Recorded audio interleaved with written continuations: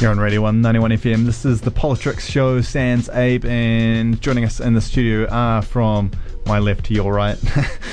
It is the weekly political roundup with, if you could all introduce yourselves. I'm Vivian. I'm from the Young Nats. Sam from Young Act. Bonnie from Southern Young Labour. Will from the Campus Greens. All right, thanks so much for joining us all. I'm going to leave you to figure out your own bullet points and coordinate one another. I'm assuming you all play well together. Yep.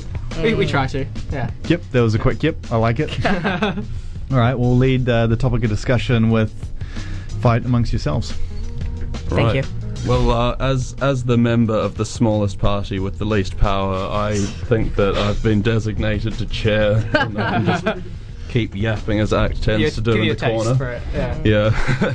So, another fairly quiet week of news, so we can ruminate on some of the slightly more interesting things which have occurred, such as the royal baby. Do we care?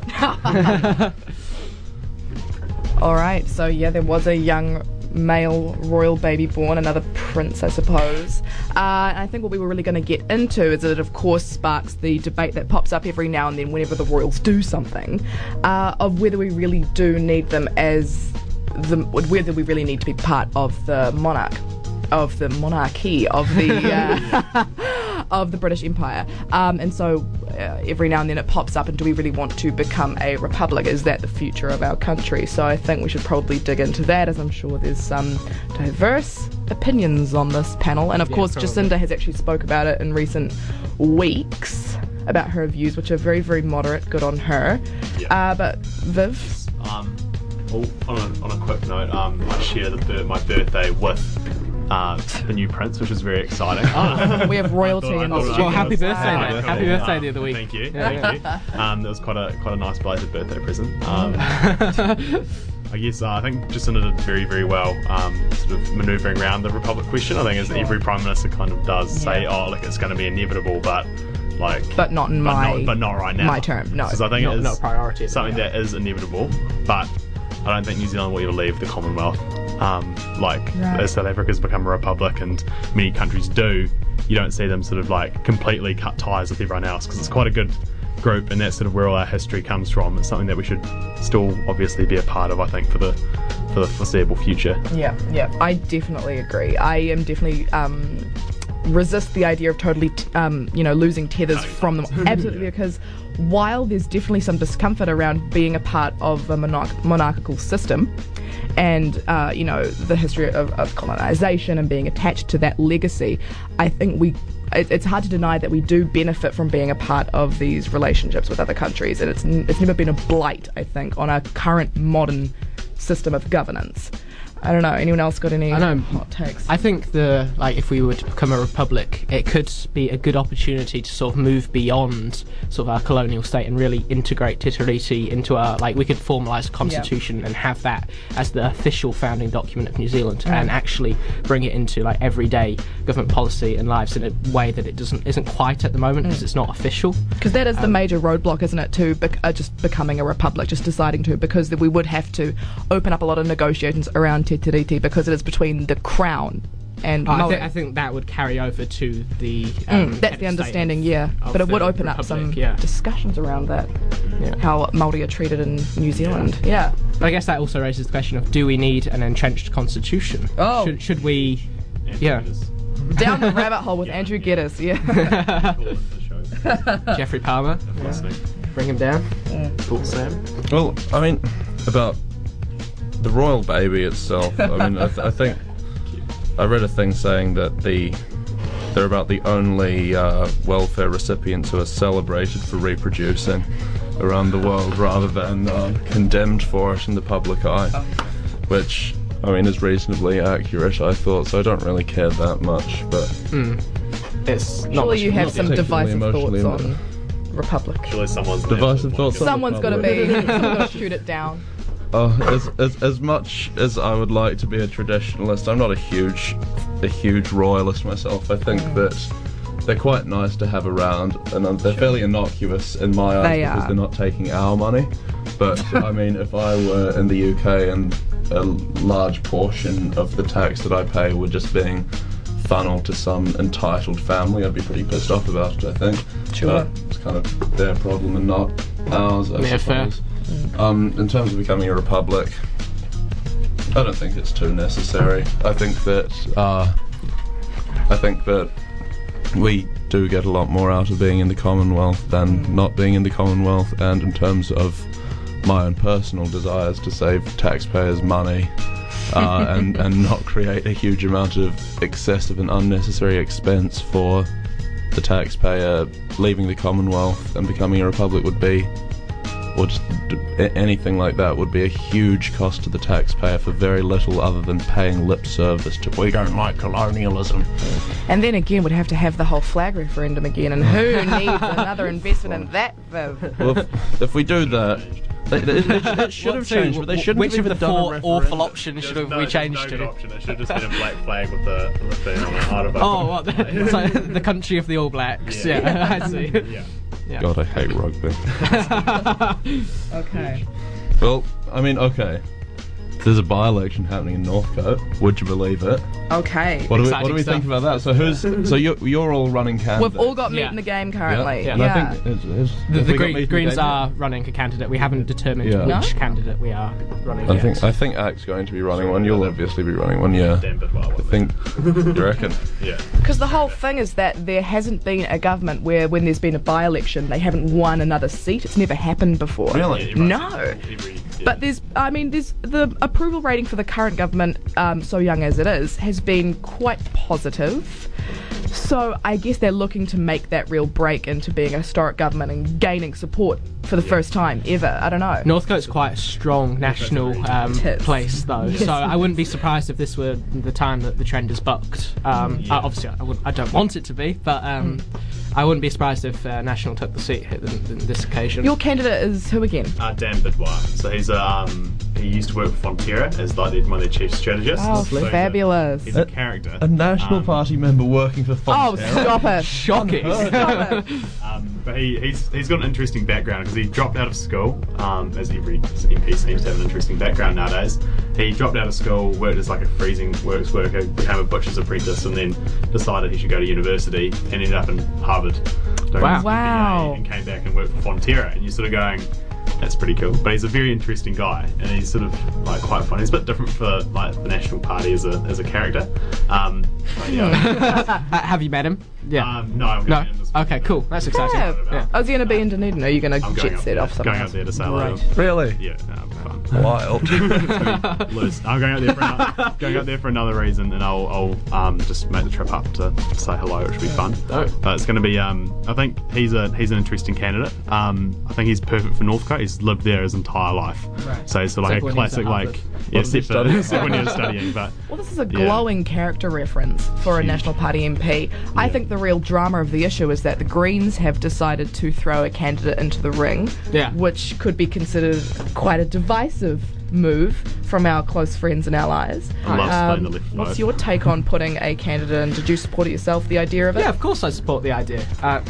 Look, the government is not one party, and if the government wants to be the government again after next election, then the Greens need to survive, and in order to survive, we need to make sure that our differences are shown. Yes. And this is one way to do that. We're showing that we are our own party that's got our own values, and we're pushing the progressive cause. It further is than indeed Labour. one way to show that you are a different party, distinct from the Labour Party. However, I fear that you might have kind of lost a bit of the practicality in terms of moving toward an ideal of we are our own people and we are our own party, because as was shown in the election, actually nothing splinters the left, like Labour and Green both chucking their hands into the There's ring. nothing wrong with having the left divided because it's Well, MMP. there is when it's but this yeah, isn't this MMP. this isn't. But look, worst case scenario, nothing changes. Speaking of the identity of the Greens, what do we all think about Marama Davidson's leadership so far?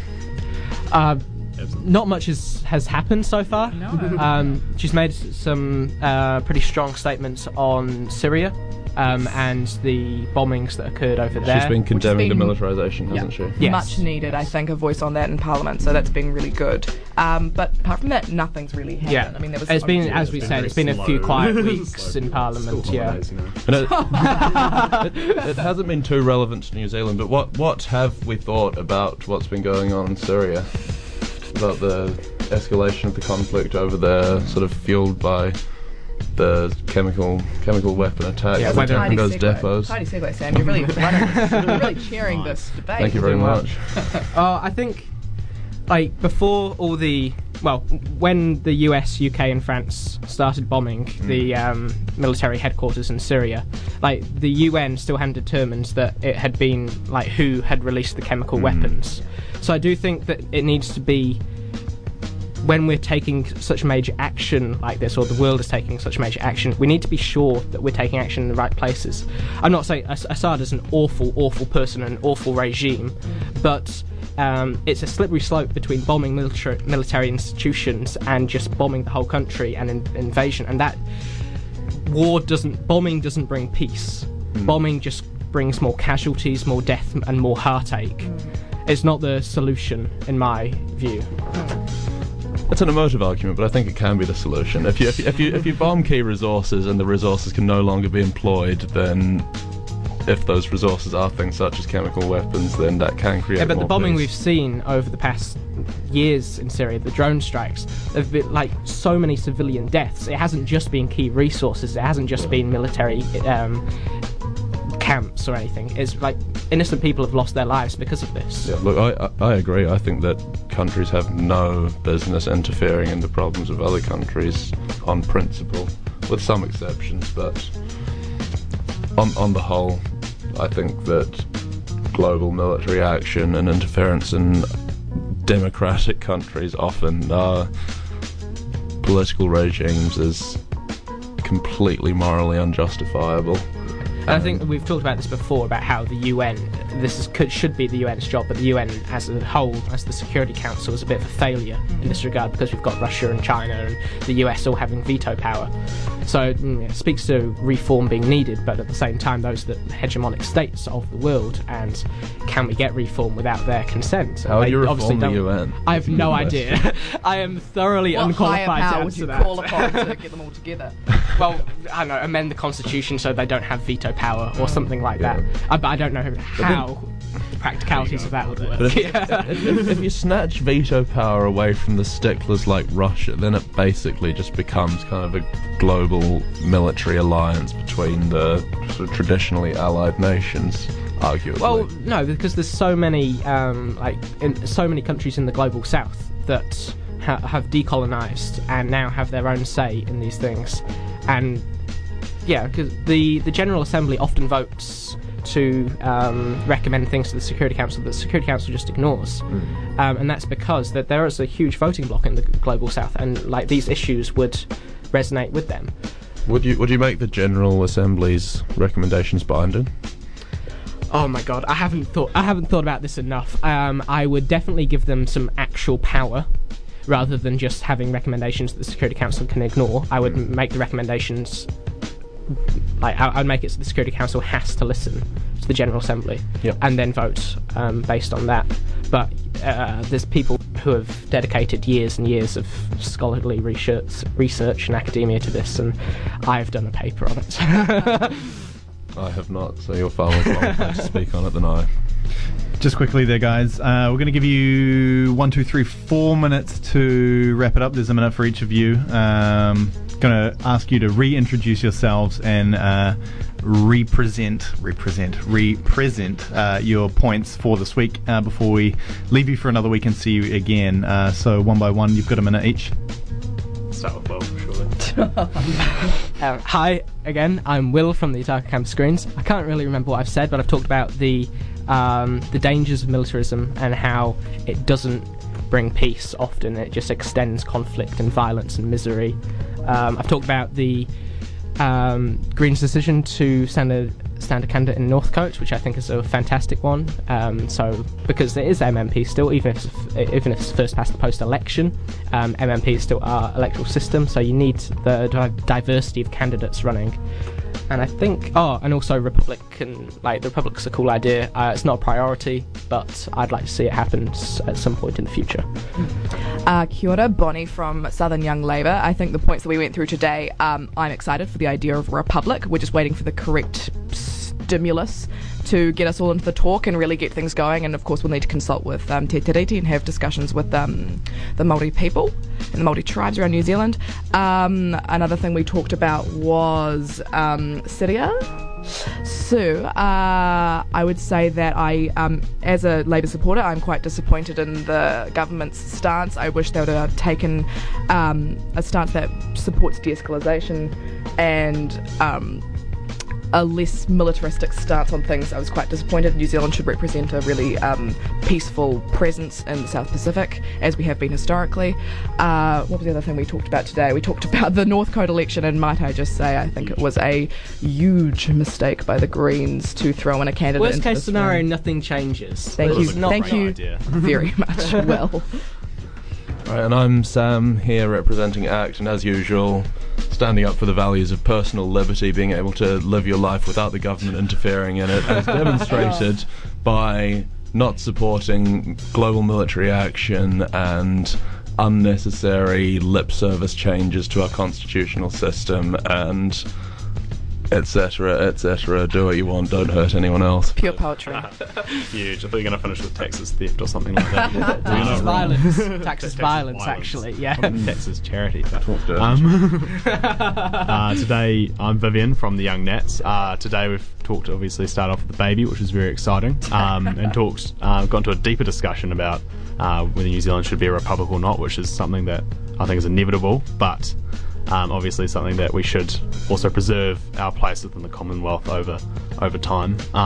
Talked about the Northcote by-election, which I'm very excited about. I'm very happy that the Greens have stood a candidate that shows that every party should be represented in each by-election. I think Dan Bidwar up there is going to do a fantastic job as the national candidate, and hopefully winning the seat.